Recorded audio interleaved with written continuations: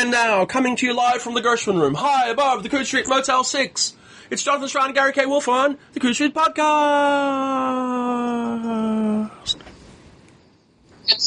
It's March already. It's spring. After we record this podcast, about 3 hours after we record this podcast, I'm going to move the clocks forward. It's daylight saving time. Suddenly it will be spring. You're going to move to your summer house. Oh, it's time to move back to the coast and get the boat out again. The chalet by Lake Geneva. It's time to get the servants to dust it off and head over and, yes, begin to contemplate your life as a scholar in retirement and enjoy, the mild and gentle sunshine of Western Europe. Well, Western Europe, maybe. We are going to spend some time, unless something terrible happens. I'm going to ICFA next week. I see a lot of friends there. We're going to go out to the Gulf Coast of Florida with the Haldemans and spend a few days in a little fishing village called Cedar Key. So it will be a retirement kind of thing. I'm going to buy green plaid trousers that will come up to my armpits. I'm going to learn how to play golf. No, I'm not. Do you have waders? Do you need waders? Well, that's a good idea. Well, you are going to Florida. I mean, doesn't everybody in Florida need waders now just to walk down the street? Fortunately, that's more true of the East Coast, I gather, than of the West Coast. Okay, fair enough. But I was talking. It's interesting that the other thing that's happening next week, which I won't be able to go to, and you won't either, is a memorial service in Oxford for Brian Aldiss. And I was on the phone today for a couple of hours with his American agent, who's Robin Strauss, who's going to represent, I guess, American publishing and ICFA and that sort of thing. And one of the things that occurred to me was how much he loved Florida.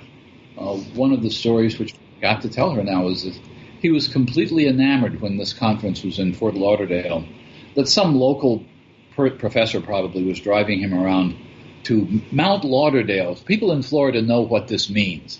Mount Lauderdale is the highest point in Fort Lauderdale, which means it's 7 feet above sea level. It's a small hill of top. It's already sunk. That was the funniest thing. Fair enough. Well, look, everyone needs something amusing to do, Gary. And look, I hope the memorial is a great success. Brian was one of the greats of the field. And it was interesting. We've talked about him before, after he unfortunately passed away, about his heritage and so forth. And I was learning a lot more talking to his agent that he loved America because we seemed to like him as a critic and a historian, as well as a novelist. And that may be a British, it may be a UK thing, but it was clear to me, and it seemed to her that it was clear as well, that one of the things he was most proud of was being a recognized literary scholar and literary figure, a friend of Kingsley Amis, a friend of Doris Lesson's. Coming from a working-class background, he loved living in Oxford and being a literary lion of Oxford, even though the class system in England dictated he should not have been able to do that. And I think when he came here, especially after his OBE, he was just a distinguished English literary gentleman who liked to drink a lot and other things, of course. But it was an interesting contrast. On the other hand, he was frustrated that his mainstream novels never gained any traction in the United States, even though some of them were well received. Anyway, I'm fascinated to see what his legacy is like, how he is remembered as time goes on. You know, he wrote a number of classics in the field, and he also wrote or edited a number of classic pieces of non-fiction as well. But you never know. I mean, time is unkind, Gary. Time is unkind, and so it will be very interesting. Maybe look back in another 10 years and see what how his legacy is traveling.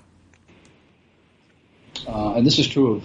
Well, I think about this every time when we get to things like cleverly worked out segue here. When we get to things about what's winning the awards this year or last year or year before last. You're going to call that a clever segue? Oh, come on, that's at least a 5 out of 10, maybe 6. I mean, look, I realise we're segueing to awards, because, sort of... Clearly, segues. Part 2, podcast part 2. How's that for a segue? No, all I can say is, obviously, for Special Award Non-Professional, I will be nominating Gary K. Wolfe for segues on the Coode Street podcast. Can you get 2 of them? Well, actually, before we go ahead, there is one thing we should do, Gary. We're recording on either Saturday the 10th of March or Sunday the 11th of March, depending where you are. And on the 16th of March, I believe it, nominations for the 2018 Hugo Awards will close. So if you are a member of, I don't know, just about any world convention that ever happened, or at least last year's, this year's, or next year's, you should, if you've read or seen or listened to or touched or cared about anything at all, consider nominating for the Hugo Awards. And you should, of course, we've never really done this, but I'm going to be shameless. You should nominate the Coode Street podcast for Best Fan Cast because, look, really the main reason is because we would like that, right? It means we could go to the before party for the Hugos and we could see people and maybe get one of those little drink tickets. The drink tickets are good. So if you could nominate us for Best Fan Cast, if you enjoy the podcast, that would be swell. One of the things for people who put off doing these nominations late, like I did, is that, first of all, anybody who's nominating should have received a PIN number to... Yes, emails and all kinds of things, yeah. But I kept thinking, I haven't got my whole list. I shouldn't start. But so I started, I nominated novels and things and you can always go back in and change. The main thing is to get some kind of a ballot in. That's very true. And if I have a partial in myself. It's like I have one that has nothing for best dramatic work, long, short, most of the fan categories. I have to just go back and think again. I don't think I've ever had as hard a time nominating for the Hugos. The fiction stuff sorted itself pretty quickly, but all the rest of it I'm going there's so much television, for example, that my mind just draws a blank. And also I tend to watch a series, and so I don't pay any attention to individual episodes of series that I'm supposed to be dreadfully impressed by. And then there's all the movies. Do you nominate Wonder Woman? Do you nominate Thor? Do you nominate something else? The best science fiction... my favourite science fiction movie from last year actually came out in late 2016, so it's not eligible. And then...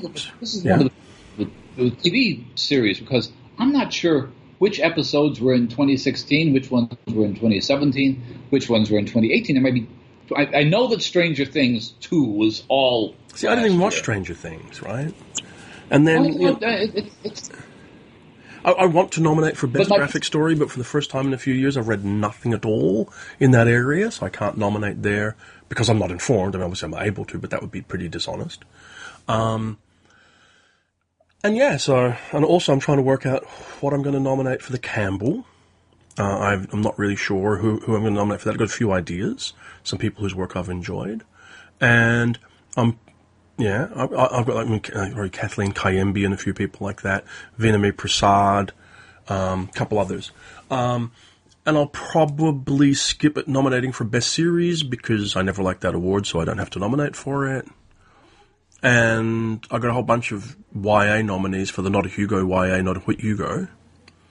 Hey, by the way, did you hear about all that drama over the naming of the Best YA Hugo? It was online. Nice, drama. I know.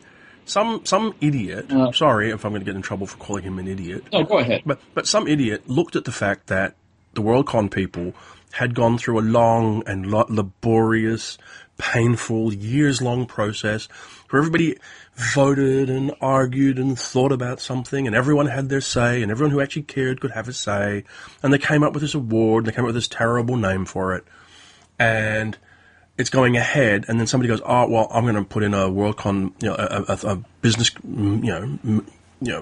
motion to change the name of the award. And you're going, look, that's technically within the rules, sure, but it feels a bit kind of crap, to be blunt.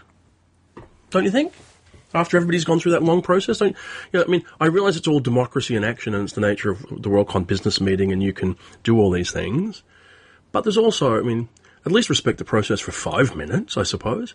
What I would hope will happen, to look forward is that assuming this motion gets onto the table and it gets argued before the Worldcon business meeting, that the Worldcon business meeting will simply bear in mind that there was an exceptionally long process and tell this guy to sort of get on his bike.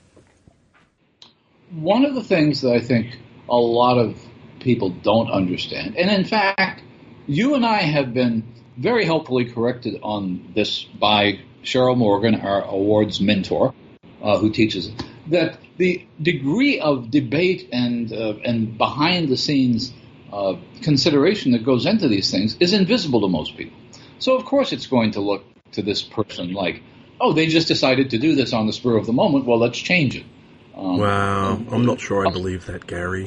Whilst I do agree that the process is invisible to most people, generally anybody who gets around to putting up a motion at a business meeting probably has some kind of an idea about business meeting protocol and what the Worldcon business meeting does. I reckon, for myself, this Young Adult Award has to be allowed to run for a while. Just like with the Series Award, I have nothing particularly in mind. I think I came up with one possible nominee off the top of my head for the Series category. You have to let it run, right? Just give it a while. It's fine. I didn't nominate any for the Series category. Yeah. I probably won't. Yeah, continue. For one thing, I don't want to be responsible for doing the math as to what is and what isn't a series and how many awards had been published at this date. I want you to watch my re-segueing, Gary, because I'm going to re-segue your segue. You ready? Watch this. Well, it just occurred to me while we were talking about this, Gary, that one thing that I will nominate for the Best Series Hugo will be his Dark Materials. And I'll nominate it because there is a brand new, big, enormously long installment, The Book of Dust, Volume 1, La Belle Sauvage, which also very neatly would be an excellent nominee for the World Fantasy Awards, Gary. Segue. Absolutely. Are they coming up too? I hadn't realized that. Well, if you're a member, Gary, of any one of 600 or 700 different if you're a member of the Baltimore World Fantasy Convention, I assume if you're a member of last year's World Fantasy Convention, and I don't know, I'd have to look up whether next year's counts, then you are eligible right now to nominate for the World Fantasy Awards. And what we thought we would do was we would run through our possible ballots and maybe even publish a list on our blog of possible nominees that we have in mind. That was the idea, right? Just to clarify, since I actually printed out the ballot, nominations may be made by registered members of the 2016, 2017, or 2018 World Fantasy Conventions. Okay. Where was 2016? Do you remember? Let's see. It was 2016, let's see. Last year, 2017 was Columbus. 2016, I don't know. I'm going to say Pretoria, McMurdo Sound, someplace where I had... Would you go to McMurdo Sound for a World Fantasy Convention, Gary? Totally I would go to McMurdo Sound. Can I say, would, not to be too fine-pointed about it, Gary, much more likely to go to a McMurdo Sound World Fantasy Convention than a Los Angeles Airport World Fantasy Convention? Well, there is a point there. Any airport convention. Oh, no, I went to a good one in Washington. So that's how... Okay, yes, the 2016 was Columbus, Ohio, at the highest regency. The 2017, if you were in San Antonio, Texas, then yes. Yeah. And then this coming year at the Baltimore Renaissance Harbor Hotel in Baltimore, Maryland, with special guests Karen Warren, Tom Kidd, Michael Walsh, and Scott Edelman, and with special guest Elliot de Bedard, you can nominate. And if you go to WFC 2018, you can even buy a membership. Do I get points for that? Which I only did recently. World Fantasy does tend... I don't know if this is planning on doing, but they do tend to cap the registration. Yep. Do they not? Have you booked your room? I've not booked a room. Book your room, like after this podcast. Okay, I will do that. Because otherwise they will run out. And I've booked my room, and I've got my membership. Okay, you have to do this because you're in a different time zone. What? Months. No! It's because I can't risk buying a plane flight and then a plane ticket and then arrive there and have them go, Yeah, you can stay in a tent on the park on the other side of the city because that's all we have left. Those tents are pretty nice, actually. This is the worst podcast ever. Come on, let's lift our game. The World Fantasy Awards, don't you love them? The World Fantasy Awards are interesting, and I will say this because we talked last week, about your tendency to lean toward science fiction in nominating Hugo Awards. Yes,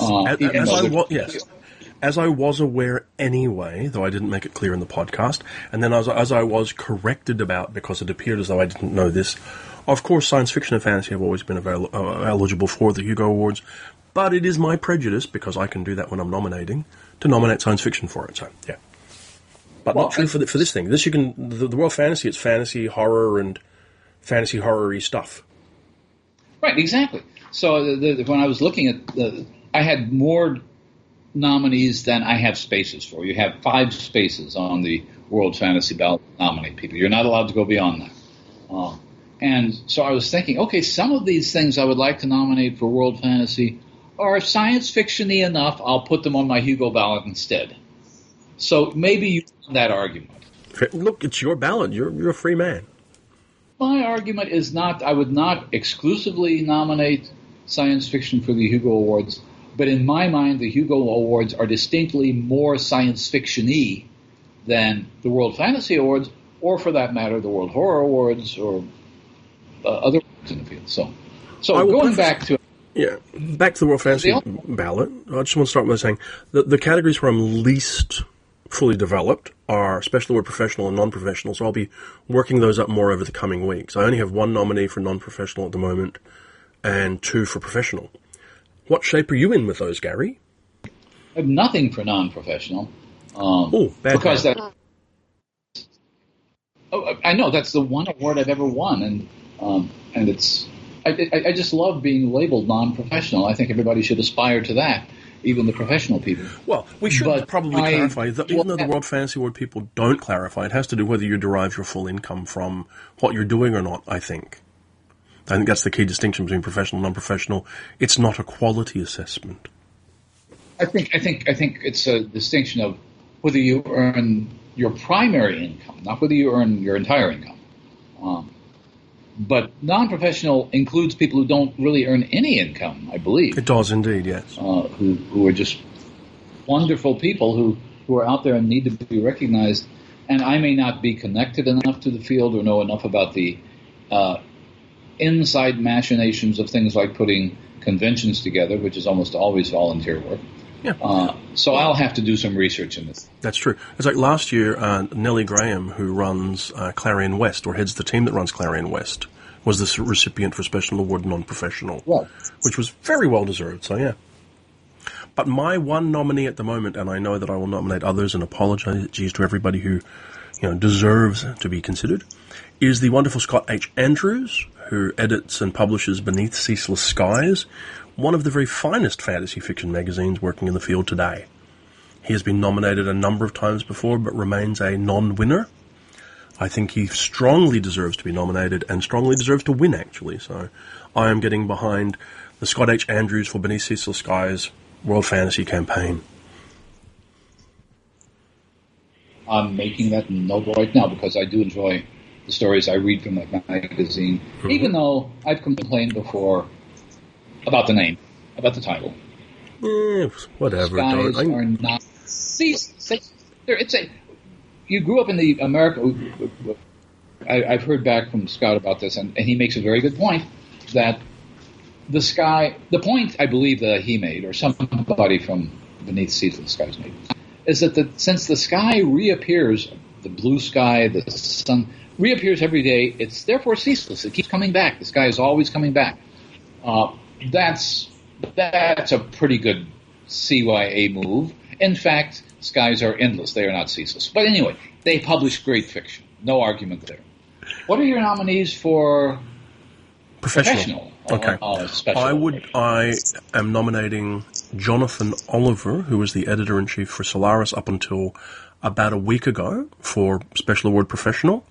He performed wonderfully well, acquiring science fiction and fantasy books for Solaris, and I think he's greatly in deserve of, worthy of nomination. So he's on my list.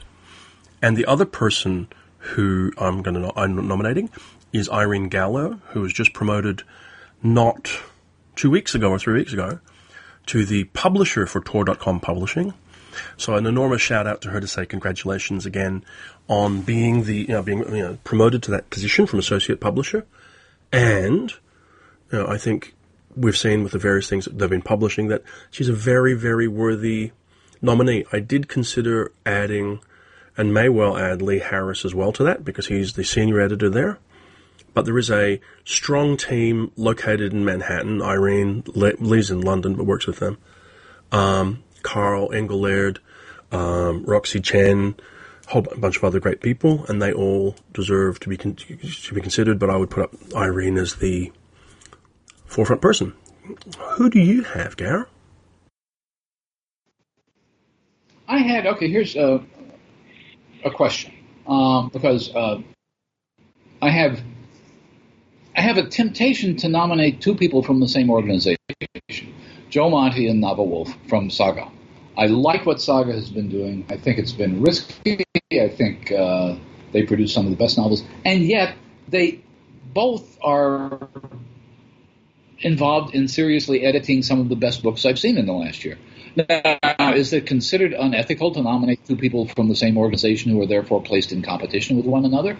Okay, first of all, I don't think that ethics is the measure you're looking for. It would be more, is it sort of allowable? It's happened in the past, and it's actually a great idea to nominate Joe and Nava together. They appear to be, I'm not aware of anybody else shaping the editorial direction of Saga, and Saga have been producing some wonderful science fiction fantasy. There's some of their work further up the ballot that I've nominated, and more of their work that I've seen elsewhere that's coming out now and in the future that deserves to be on the ballot. So I think they would be a wonderful addition. I mean, Joe was up last year.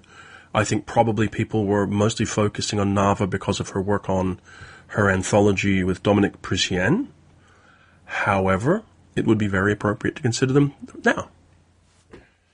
I don't have anybody else right now. The other... I have one name, and it sounds... it may look like self-dealing, but I don't care. I'm going to nominate Liza Tromby from Locus.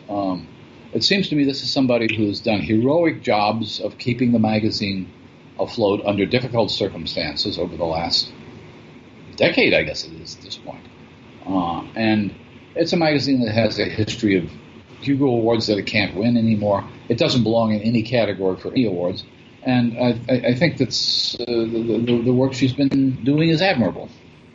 It's a fascinating choice. It always bothered me that I could never interest anybody in nominating Charles Brown, who was never nominated for the World Fantasy Award, but would have been a very worthy recipient.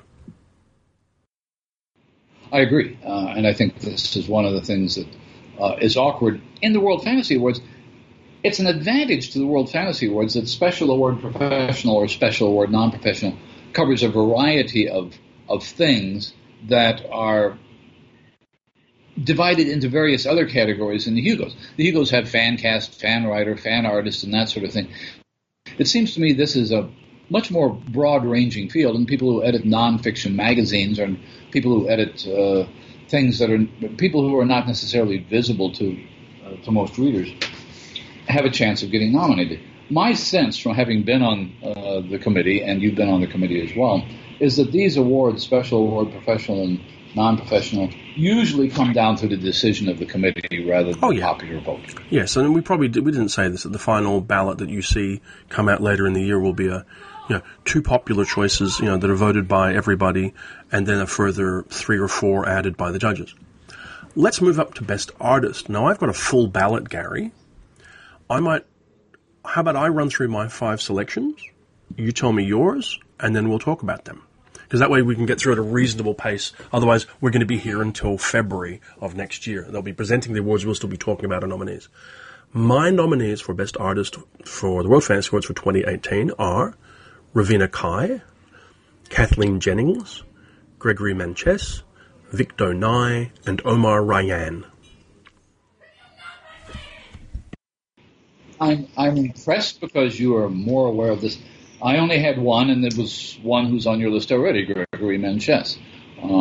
partly because he had a beautiful book out last year that doesn't seem to fit into any category, and because he's done some wonderful covers for Tor.com. I know he did the cover for Ellen Klages's Passing Strange, which we'll get to later. So that's the only name I have so far, but I will do a little bit more research on this as well. Yeah. Well, the reason that I chose these people is that Rowena Kai did some wonderful artwork for a Margot Lanigan book called Tintinabulation or Tintinabula. Kathleen Jennings did some great work for Small Beer on a Kij Johnson book and elsewhere. Greg Manchester did have that fabulous book you're talking about, Above the Timberline, which is wonderful. He did great work on that. Victor Nye has done great work for Tor.com. She did some great work for the Folio Society. Wonderful artist. And then Omar Rayyan, also, in addition to doing 2 illustrated Terry Pratchett books for the Folio Society that looked wonderful, also did his own book, Goblin Market, which he kickstarted, and which is a stunning, beautiful book. And if there was a related work, it would be on my list for that. Catherine Jennings is already on my list now because I love those Small Bear covers. I agree with that. And I expect that next year probably we'll be talking about Charles Vess being up because of the artwork that he has done for Ursula Le Guin's Earthsea, because they're doing a big, enormous illustrated edition of Earthsea. Right, and I've seen some of those, and they're absolutely lovely. So that brings us to collection. This was the problem for me. There were a lot of good collections this year. A lot of collections. Could have come up with 8 books, not 5, but I cut them down to 5 by ruthlessly culling out all of those science fiction people, which culled out one of my favourite collections. Christopher Rowe's book is mostly science fiction, so that culled that out. But why don't you start? What were your nominees for Best Collection, Gary? I'll give you... Okay, I did have Christopher Rowe on my list. Because it is mostly science fiction. But I had more than 5. I have Ellen Klages's Wicked Wonders, which is her second collection, and contains some of her best stories. The best story in the collection is not actually fantasy, but one of the things that Ellen helped demonstrate with Andy Duncan a couple of years ago is that something's close enough to fantasy or feels enough like fantasy. I'm thinking, obviously, of Okola Springs. But nevertheless, there are plenty of fantasy stories in Wicked Wonders. Another list, I'm going to give you 3 more titles, 2 of which are probably fairly, 5. Okay, wait a minute, there are lots of titles. There's Sofia Samatar's collection. I thought I had it down to 5, I didn't. There's Sofia Samatar's collection, Tender, which is, again, a couple of the major stories are science fiction, but I don't think it feels like a science fiction collection. Jane Yolen's Emerald Circus is on my list. And the one which is on my list that is not likely to be on a lot of other people's lists, even though I think it was a very important book, is M. John Harrison's You Should Come With Me, which is not really mostly science fiction. I'm not sure that all of it is fantasy, but it's certainly strange, interesting, experimental fiction, organized into a collection as an assemblage. In other words, it's not, let's put together a group of stories. It's short stories, flash fiction, longer things, some very strange stories, organized, as I think I said in my review, it's organized like a set at a concert. In other words, it really does have a rhythm to it that makes it more than just an assemblage of stories. And I always like that in a collection. Fair enough. I mean, I actually have several of those on my 5. I mean, I'll be honest, I could have put together a list of 8 or 9 or so. Some of the ones which are on your list are on my sort of halo list of, if you like, beyond, just outside my 5. So like just outside my 5 would be The Emerald Circus by Jane Yolen, The Overneath by Peter Beagle, a couple other ones. But the ones that are on my 5, even though I realize there's a little bit of genre impurity going on here. First of all, You Should Come With Me Now by M. John Harrison from Comma Press, which you were just talking about.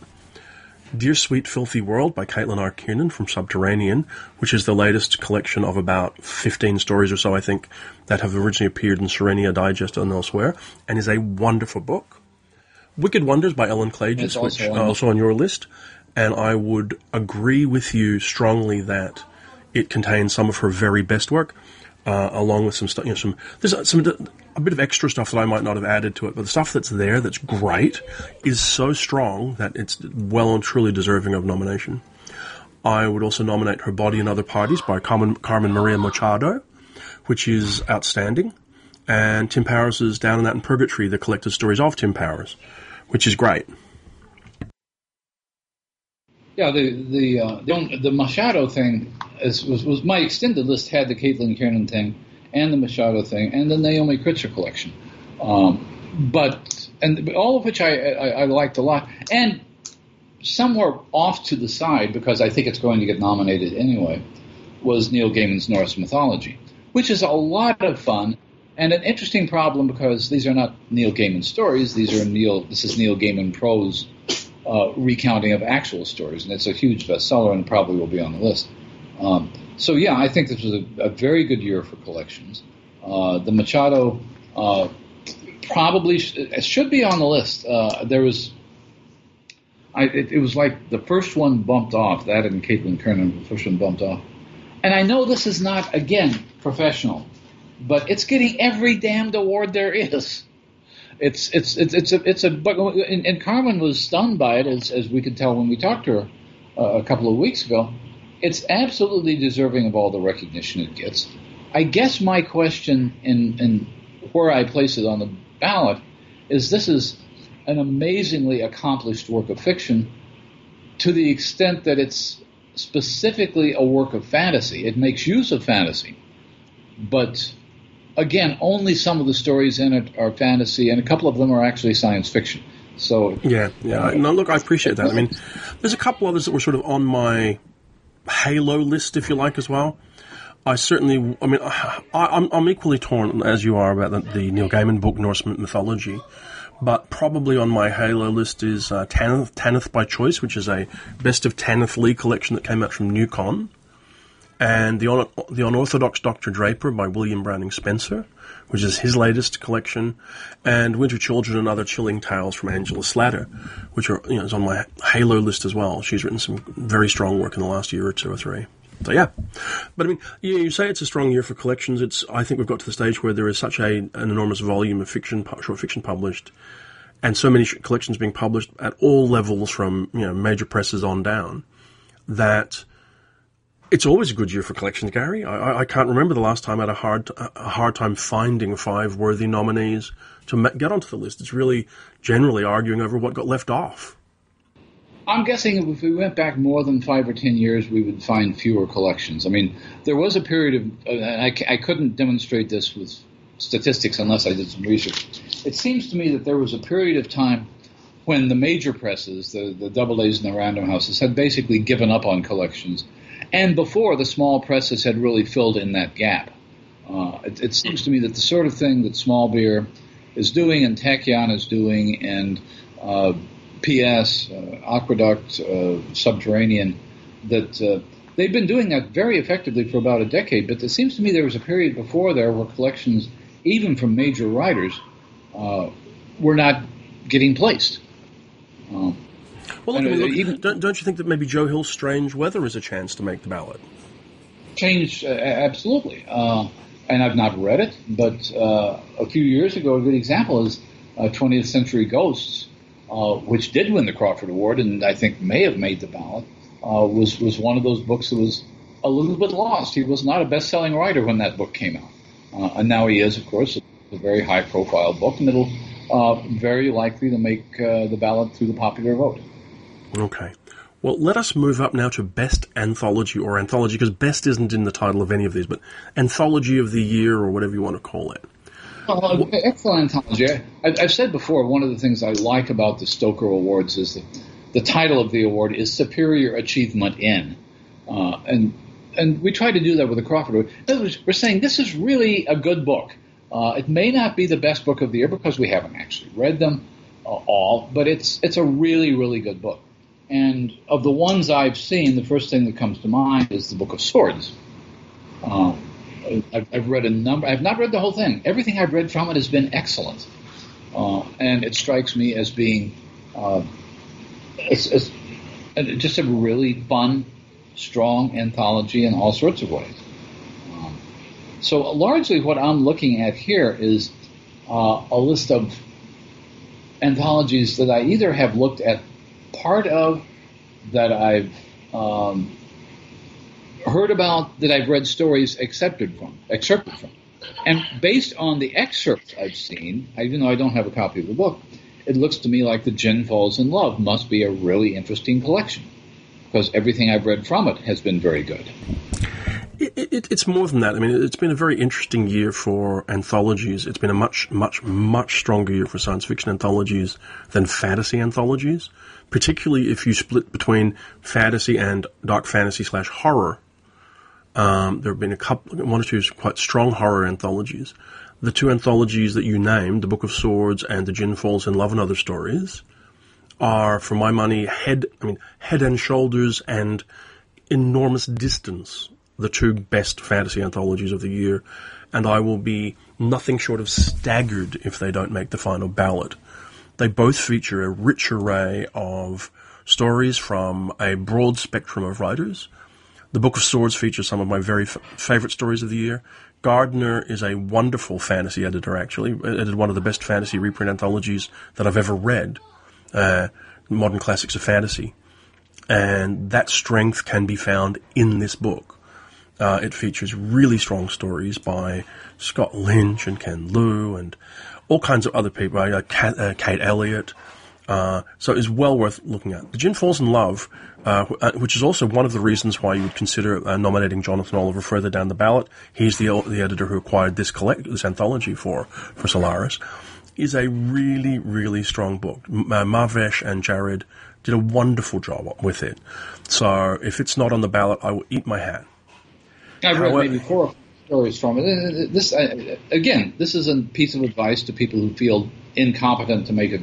If you've read 4 or 5 stories from an anthology and they're uniformly excellent, then that's a pretty good indication that the anthology itself is worth considering. It's a solid rule of thumb, and I've read all of them. So I mean, not most anthologies that were published, and certainly all of each of the anthologies we're talking about. Probably my next favorite was Black Feathers by Ellen Datlow. Ellen is always a very, very skilled and reliable anthologist.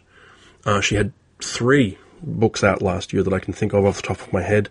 Haunted Houses with Lisa Morton, Black Feathers with Ellen, which is a solo, and also Mad Hatters and March Hares. I don't much care for Lewis Carroll short fiction, but it's certainly a worthy nominee. Black Feathers has some great stuff by some wonderful writers. Usman Malik has a wonderful story in there. I think Priya Sharma has a very strong story in there. A very worthy nominee. And then I don't normally go for reprint anthologies in this because of my prejudices, but Peter Beagle and Jacob Weisman co-edited The New Voices of Fantasy for Tachyon, and that's a very strong book. So those 5 will fill out my ballot, and I will be, as I say, shocked if the Dozois and the Murad Shurin books aren't on there at least. Yeah, I'm virtually certain those all will be. So that brings us to short fiction, which is, now we're getting into the categories where I am still trying to shave down the numbers. I'm there. I'm done. I'm done with those ones. Well, you've been reading short fiction. You've been reading 2017 short fiction since late 2016. What do you mean late? Mid 2016. The only thing is I haven't read any of it since, for a while. But yeah, you've been reading this fiction for 2 years. I basically, except for pieces here and there that friends called attention to, I have depended on reprints on your year's best anthology. I don't have Gardeners or Riches yet. So I'm looking at most of these things, only a handful of which I actually read at the time. And some of them came from original anthologies. As a matter of fact, one of the things that I had on my list was The Resident, which was Carmen Machado's original story in her collection, which I thought was wonderful. So I put that on the ballot. And then I just started going nuts. I mean, I loved Dora Goss's story, the one about the Come See the Living Dryad, which again is one of those fantasy stories that maybe really isn't a fantasy story, but has such a powerful affect. And then one which I don't think I'll be surprised if it makes it on the ballot, but I find unforgettable was the story that John Crowley had in his little PM collection called This Is Our Town, which is a very strange story. It was widely loved by some people. Yeah, it's a story that some people think is not even a fantasy story, so I don't expect to see it there. And then I had things that are, I can't even read my handwriting here. I liked Ashante Wllson's Lamentation of the Women, which is the only thing, and partly because I view that very much as a horror story, even though it is a horror. And it's very powerful for what it does. So there were a couple of things in that area. I'm picking up some things. There was a E. Lily Youth story I thought was very good, which I actually did read online. Maureen McHugh's story Sidewalks, which may be science fiction. That was in your year's best anthology. From Omni. And the other one, which I just picked up in your anthology, is an author I know nothing else about, was Benedict's My English Name by R.S. Benedict from FNSF, yeah. FNSF, and it struck me as a very original voice. It is. It's a science fiction story, but it's a very original voice. Story, but it's a science fiction story, readable as fantasy, if you know what I mean. It has a fantasy feel to it, there's no doubt. Even though, it's in Gardner's Best Science Fiction of the Year, and it's in my book as a science fiction story. It's a Hal Clement story. It's basically a very old Robert Silverberg's Passengers. It's a very old science fiction idea, but if you treat it in a certain way, it feels like fantasy. Yeah. So, okay, that's one of the ones. So what did you have on your list? My 5 stories, 4 of them appeared online, so you can read them online. One in an anthology, though I probably could have picked more. And I have to say, this was a painful process, because this is smushing together short fiction and short story and novelette. And one of the reasons I love having 2 categories is because then I can nominate more. But in alphabetical order by author name, my top 5 stories were probably still The Chosen One by Kelly Barnhill. Kelly won the World Fantasy Award a while ago for The Unlicensed Magician, a novella, which is in her new short story collection that came out about a month ago. And it's just a charming, delightful, wonderful story, sort of about a princess who goes on a quest. And what happens? It's a great story, love it. I agree with you about Dora Goss's Come See the Living Dryad, which may or may not be fantasy, and which honestly was a real coin toss with it and one other story, but this one I really, really liked. Kathleen Kayembe had a story called The Faerie Tree in Lightspeed. The Barnhill story also was in Lightspeed and the Goss in Tor.com. But The Faerie Tree from Lightspeed is a wonderful, dark fairy tale story. Loved it. Scott Lynch, who publishes too little and I think trusts the quality of his work too little, but manages to be one of maybe 3 or 4 writers I can think of who manages to capture the essence of epic fantasy at short length, had a novelette called The Smoke of Gold is Glory in the Book of Swords, which is in my year's best and which I loved, and is a dragon and swords kind of adventure story. I think the only person who comes as close to capturing, epic fantasy at short length is probably Joe Abercrombie. And then Caroline Joachim had a story called Carnival 9 on Beneath Ceaseless Skies, which is a clockwork punk story, and is great. Really liked that story a lot. I liked it a lot because it was conceptually, it's a story about wind-up toys, basically. It was just off the edge of my list, so it's one of the ones I liked as well. Okay, let me go to novella, or do you have something else to say about short fiction? No, I have no more to say about short fiction. Novella, I had the same problem. There were some things I just couldn't figure out. This is one of those areas. Okay, I'll start with one where I may knock it off my ballot because it's a science fiction story. Even though it was one of the strongest novellas of the year, was Christopher Rowe's Border State. It's clearly part of a science fictional world he has created. It's clearly of a piece with the voluntary state. I think it's actually better than the voluntary state. But it really is science fiction, even though it has strong elements of surrealism and a lot of fantasy affect in it. The Border State is one of my favorite novellas of the year, but whilst I would give it a Nebula and a Hugo, I don't think it's fantasy, and I wouldn't put it on this ballot. But for strictly that reason, it's a great story. mine is probably not going to get there. The one which I'm pretty sure we both have, well, there's a more than one I'm pretty sure we both have, but the one I think I know we both have on our list is Ellen Klage's Passing Strange, which is a conflict of interest for you, but who cares? Congratulations on having acquired that for Tor.com. It's one of the best things they published during the year. It is, in Ellen's own estimation, and mine as well, the best adult piece of fiction she's written. I think that's fair.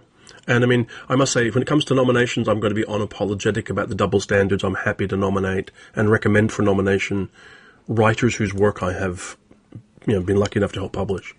And I agree with about Passing Strange completely. So yeah. Anyway, continue. Okay. Another one I had on the list, also from Tor.com, was Jeffrey Ford's The Twilight Pariah, which fits into the kind of horror/fantasy tradition of the World Fantasy Awards, but is, again, as we talked to Jeffrey about at the time, a very character-based version of a very familiar scenario. It's just beautifully written.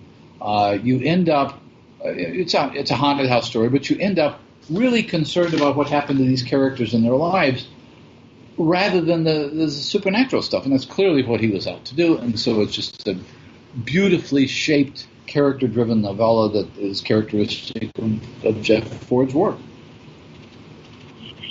Some other things I had on my list, and then we can go to your list, and I'll just list them because we are running out of time. I did have Peter Straub's The Process is a Process of Its Own. Love that story. I had K.G. Parker, Mightier Than the Sword, which is just, it's not a good title. Parker doesn't come up with the best titles in the world, but it's a great writer, though. Great writer of novellas, yeah. And Caitlin Kiernan's Agent of Dreamland. And that pretty much rounded out my list, which is more than 5. I know I'm going to have to probably eliminate the board. Well, I can tell you that we overlap a lot. I would second your nomination for the Jeffrey Ford story, The Twilight Pariah, which is marvelous. Jeff has won a cavalcade of World Fantasy Awards, but he wins them for a reason. I also would repeat your nomination of Agents of Dreamland by Caitlin Kiernan, which I acquired as well. And so I have that same thing.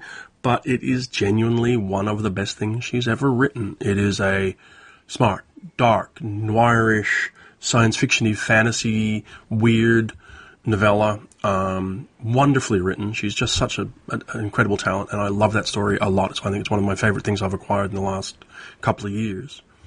Ellen Klage's Passing Strange, which is I guess for the purposes of this classification, a historical romantic fantasy about San Francisco and the gay community there with supernatural elements and whatever else, just captures everything I love about Ellen's writing.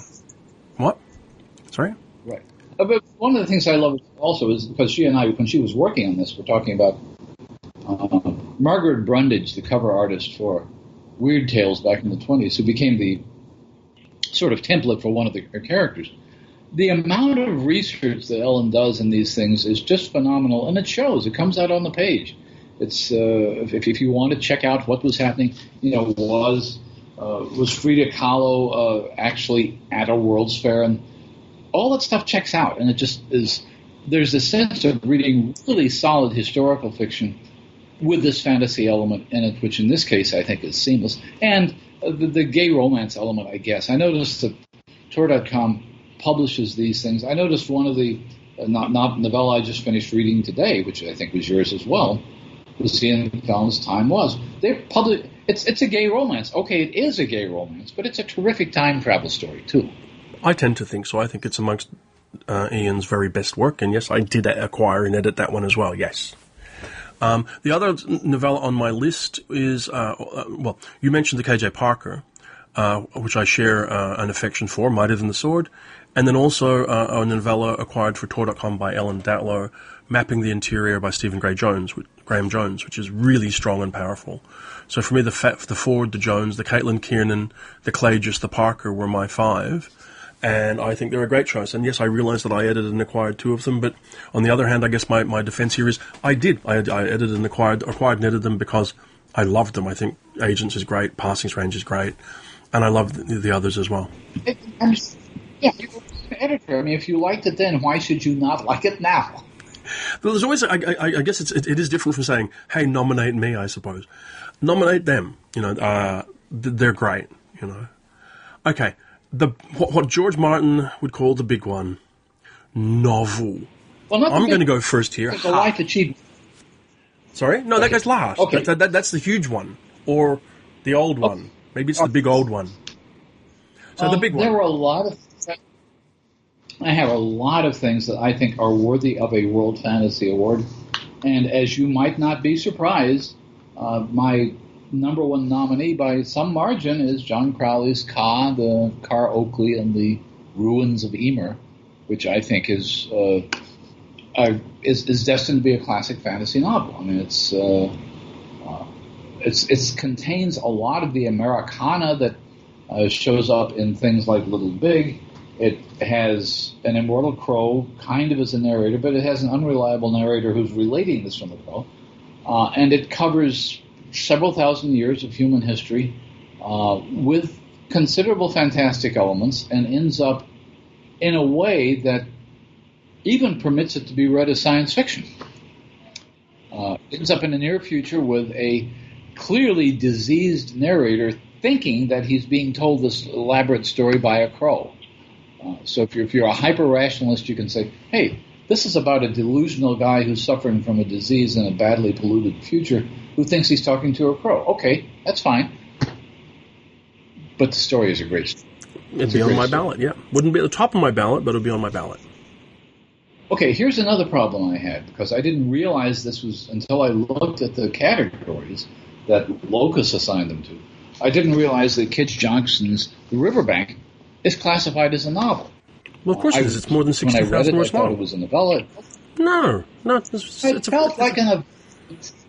No, it's a novel. It's the best sequel ever written to The Wind and the Willows.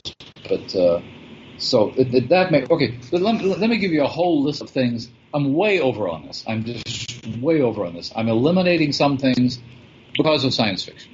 One of the novels I admired this year, as you know, was Solomon and Unkindness of Ghosts. I think, okay, it's a Generation Starship story. Nothing to do with this. That's right. It doesn't need I'm going to cut that part out. Dora Goss's Strange Case of the Alchemist's Daughter was just a lot of fun. There were two that are in the same category of revisionist literary Victoriana. It was Dora Goss's novel and Molly Tanzer's novel, Creatures of Will and Temper. I don't think they'll both end up on the ballot, but I enjoyed them a lot. One of the novels that came up for a serious discussion and came very close to winning the Crawford Award was Ruthanna Emrys' Winter Tide, which is also novel length and is one of the more original takes on Lovecraftiana that we've seen. Another one I'll probably eliminate because I think I can view it as science fiction, although I think it's worthy of an award of some sort, is Karen Tidbeck's Amatka, which is set in a world governed by language, and depending on how you read the assumptions behind the novel, could be a science fiction novel. There are dystopian elements in it, there are clear science fiction elements in it, but it feels like a fantasy. The ones I have, besides the ones I've mentioned, I would, in another year, probably put Aliette de Bodard's House of Binding Thorns, which I loved. It's the middle volume of a trilogy, which is always kind of problematic, but it raised the stakes of the trilogy considerably. So these are still the ones you're not nominating? No, these are the ones. This is the list I'm going to try to have to choose 5 from this list. I love Paul Lafarge's The Night Ocean. It's probably not really got any fantasy in it at all, but it may be the best novel ever written about a version of H.P. Lovecraft. There was Victor LaValle's Changeling, which is flat-out fantasy. It starts out as a realistic New York novel and becomes more and more unashamedly genre as it goes along. And there was, I think the last thing I have in my list, which unfortunately might be there because there are no young adult categories for world fantasy would be Nadia Corafor's Akata Witch, which I thought actually, Akata Warrior, which actually I thought was better than Akata Witch. But again, you're in the middle of a series there, so that may or may not make my final list. We overlap somewhat. I mean, I believe Ka by John Crowley belongs on the final ballot. It's a really strong book. I have nominated Dora Goss's Strange Case of the Alchemist's Daughter, which I really liked, and I think is a worthy nominee, though probably there were 2 or 3 others that were around the same kind of space. I would also nominate The Riverbank by Kij Johnson, which is a wonderful novel-length sequel to Wind in the Willows, but from a whole different perspective, and is entirely in keeping with a lot of other wonderful work that Kij has done over the last few years. The 2 books that I'd add to the list of mentions and which are towards the top of my list, Philip Pullman's La Belle Sauvage, which I mentioned earlier, which is an extraordinary work and really does take the whole world of his dark materials to a somewhat different place and does it really, really well. He's a wonderful writer, and this is the kind of follow-on to a series that could have fallen flat in its face but doesn't. And then, frankly, one of the best fantasy writers alive today, one of the best young adult writers alive today, is Frances Hardinge. And she had a new novel out, A Skinful of Shadows, which is a marvellous book.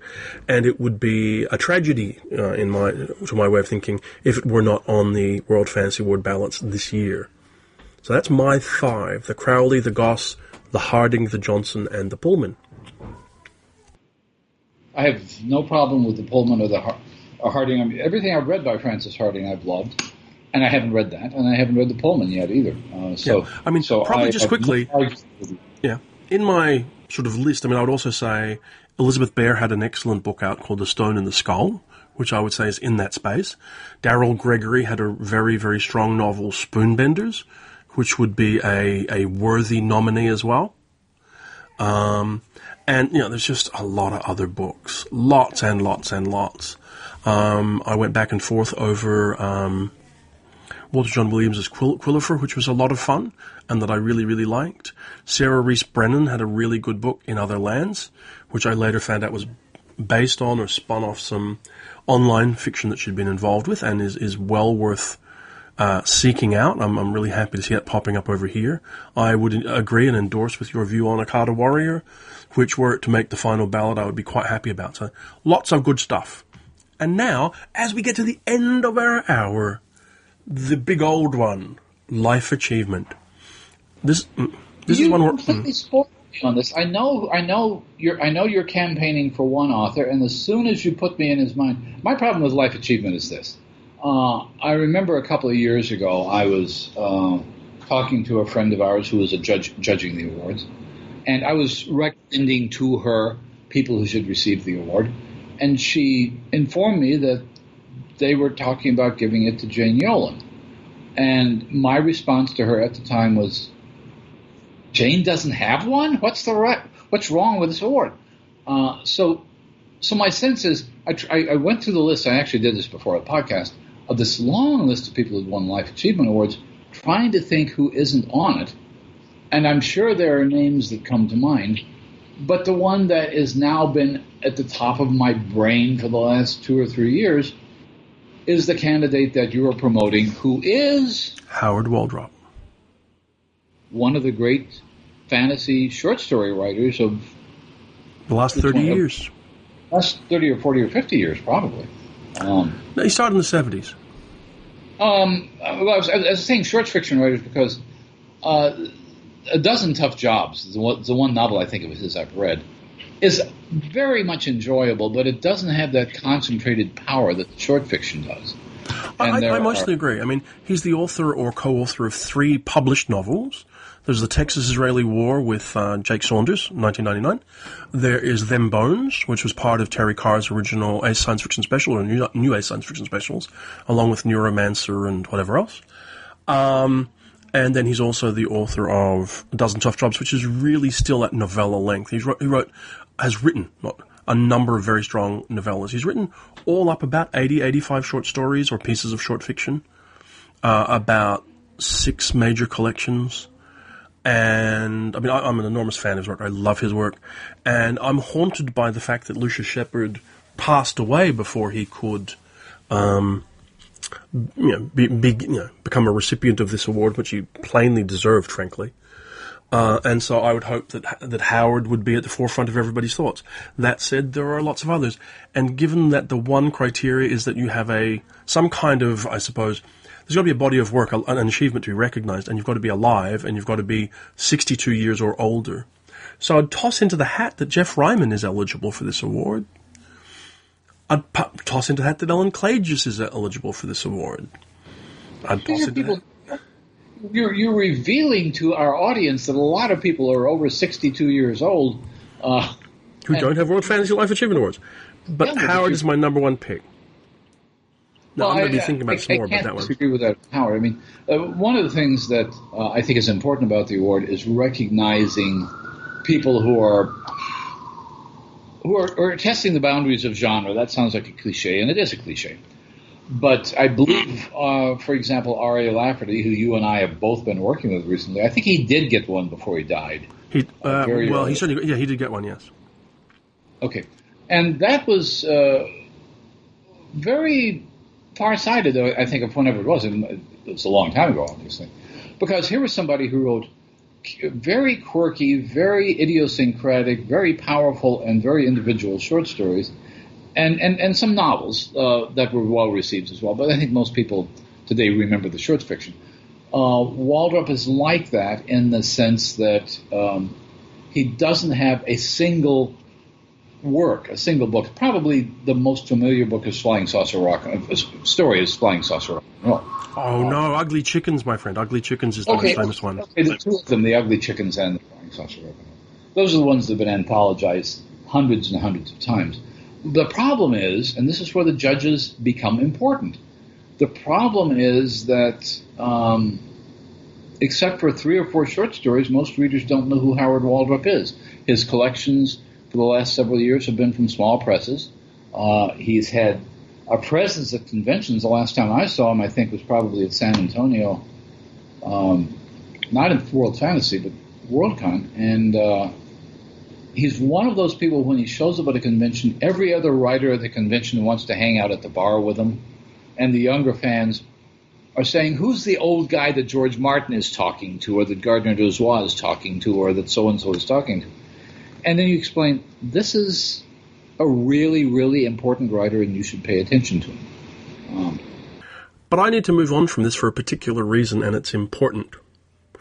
That is our World Fantasy ballot and our World Fantasy discussion for now. I'm going to ask you to send me your list so I can add it to mine online, and we'll put it up so people can read it, because people love to see physical lists for some reason, so we'll do that. But I don't know if you heard me gasp about 4 or 5 minutes ago. I am very sad to see the news that word has come down that Kate Wilhelm has passed away. While we were talking. Well, the word came out while we were talking. I'm not sure. That's terrible. I am deeply saddened. I never met Kate, but she wrote some wonderful, wonderful fiction over the years. Some of my very favorite short fiction of all time.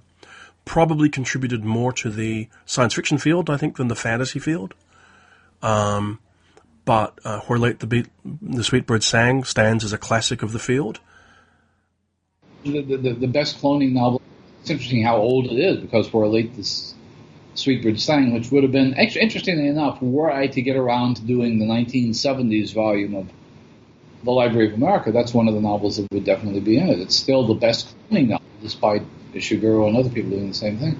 She was also a very important force in Clarion and working with younger writers. She wrote a nonfiction book about the history of Clarion.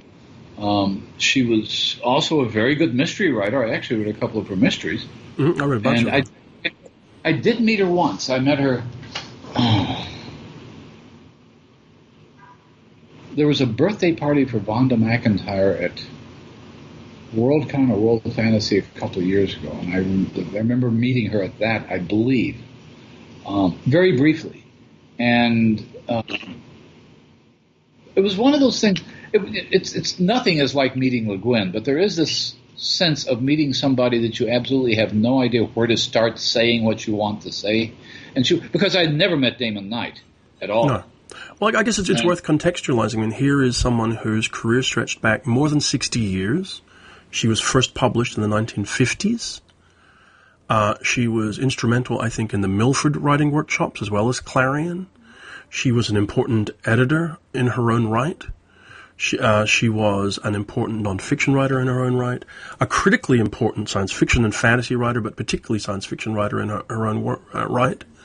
I mean, she was also, it so happened, the wife and partner of Damon Knight, and she worked with him in all sorts of capacities, but her achievement very much, I think it can be fair to say, stands alone.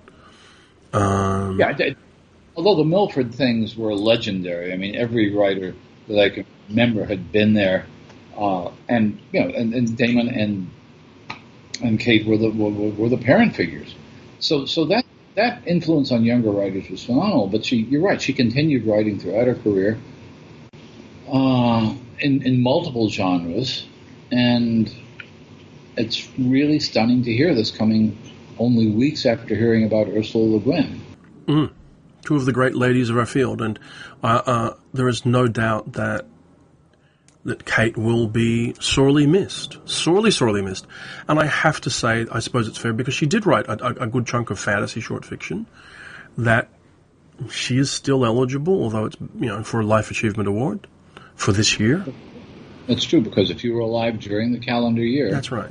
I'm not saying that, I'm just pointing that out. But so undeniably her significant achievement. And that sets aside the fact that she was beloved to many in the field. I mean, a lot of people knew her personally, had worked with her at workshops, had been involved with her in one way or the other, and she and her husband were famous for their hospitality, their involvement in the field, their encouragement of new writers. So, a very, very sad piece of news. I mean, I'd have to look it up. I think she must have been 90-something when she passed away. It must have been. The Milford things were. We're talking about somebody who is formative influence on a generation of science fiction writers, 2 or 3 generations before our own. I mean, people like Theodore Sturgeon and Philip Jose Farmer and Harlan Ellison would show up at these Milford conferences, and learn from mostly, I gather, from Kate and Damon. So this is one of our last really important links to a generation of science fiction writers that predates even the generation of Ursula Le Guin and Joanna Russ and the other people we think of as great feminist writers of science. Yes, apparently, according to information from her family that I'm seeing on social media, she passed away March 8 after brief illness. So she's and was 89, would have been 90 in June, and will be sorely missed.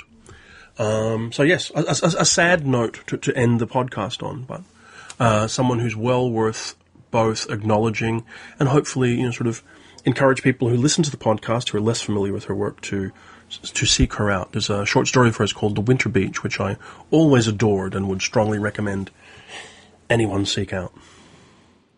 And certainly look for When Late the Sweet Bird Sang, which is very much definitely one of the classic novels of the early 70s, and I don't really think anybody has surpassed it in examining the implications of cloning, I guess. Yeah. There's a post-apocalyptic element to it also. But then, I also loved Welcome Chaos, which was part of a resurgency she had in the early 1980s before she became more active as a mystery writer. She sort of switched over and wrote a lot of the Barbara Holloway mysteries and the Constance and Charlie mysteries, which were a lot of fun. So yeah. But on that, we should probably wind up. We're well over our hour, and I'm not going to sort of cut all the bits out that need cutting. So we'll probably stay there. So now you're off to ICFA next week. Am I going to talk to you then, or what's going to happen?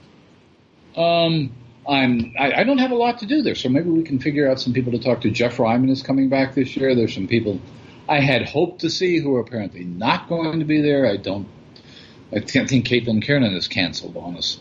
But nevertheless, there'll be a lot of interesting people there, and I will be in contact with you to see if we can organize something on it would have to be on a Friday night here.